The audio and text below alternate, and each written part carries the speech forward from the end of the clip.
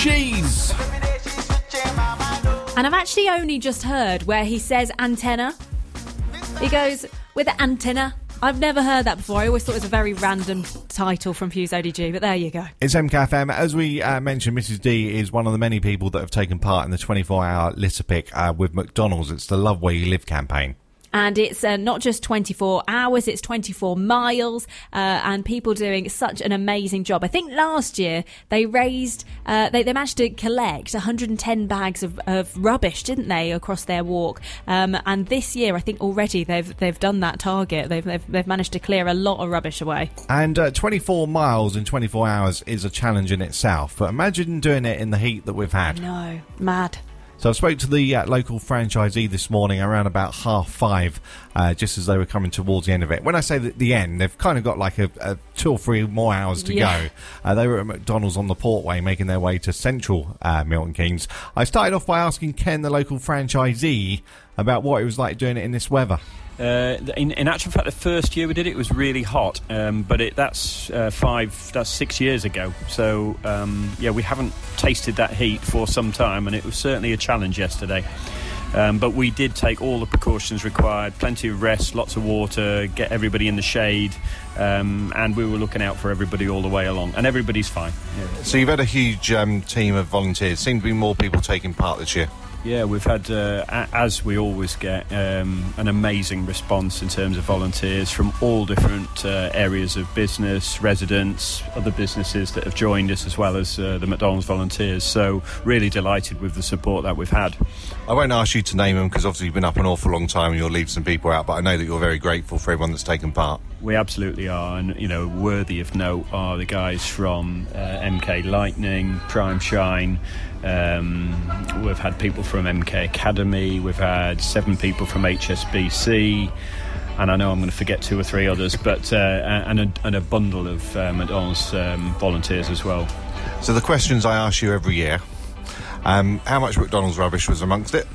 I probably give you the same answer every year. There is McDonald's litter out there, and that's sad. But of course, I want to stress that we pick all litter up. We are not exclusively picking up McDonald's litter. That would be ridiculous. This is all about tidying up all the areas that we go and walk through on, let's face it, a 26 mile journey. And we found, at the moment, I think our count is 118 bags. That's a lot. That's a lot more than last year, and we still have more bags to add to that. So there's more litter being collected. However, we have had more volunteers.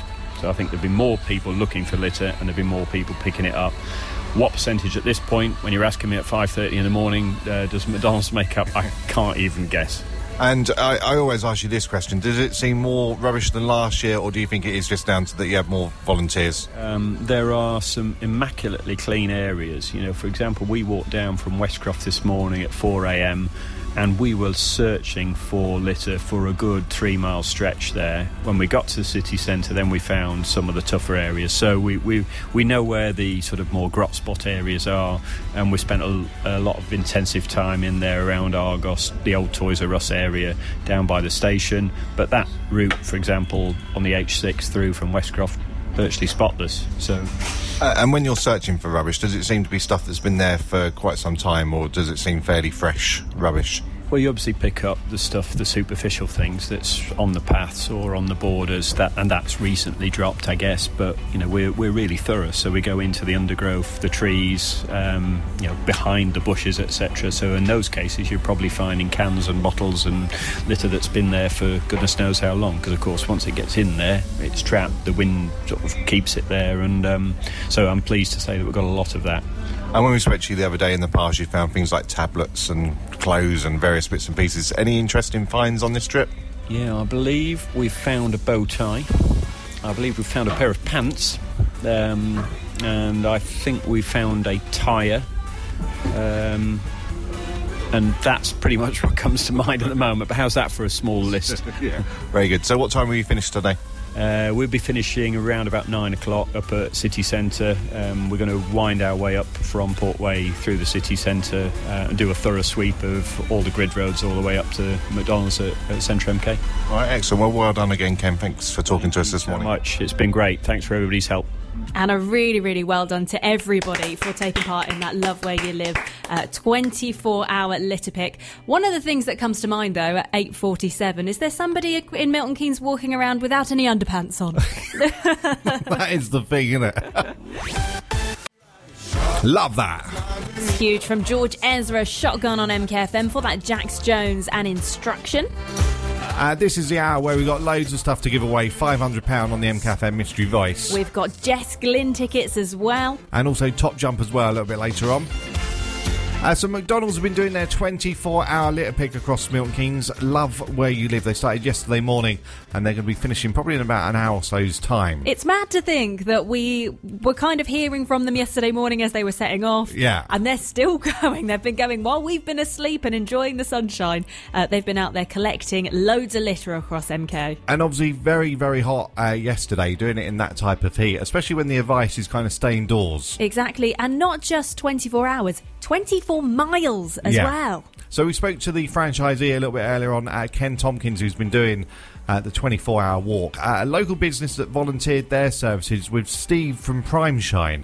And not only did Steve take part, he actually roped in a few of his friends as well. I spoke to him earlier this morning. Yeah. To get involved is a good thing, isn't it, really? The more people get involved, the more entertaining it is. And obviously I roped Graham in from MK Lightning into it, and he jumped at the chance, but I think we're regretting it a little bit now. We didn't realise how hard it is and how long it is to walk and whatnot else. So it's been great. Enjoyed it.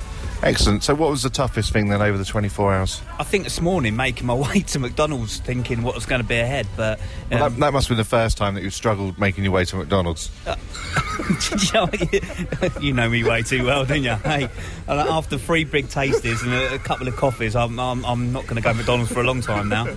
But no, it was good. At this point, I'm not going to say I'm going to do it next time, but I know I will be, and I like a bit of a challenge, and it's great. We've had a great like atmosphere and all the singing down the streets, and I've never seen a pack of 20 people chase after a milk like a bottle of Coke so quick in my life. It was quite funny to watch a bit at times, but no, it's been great. Thanks for Ken for inviting us and putting a challenge my way, and I thoroughly enjoyed it.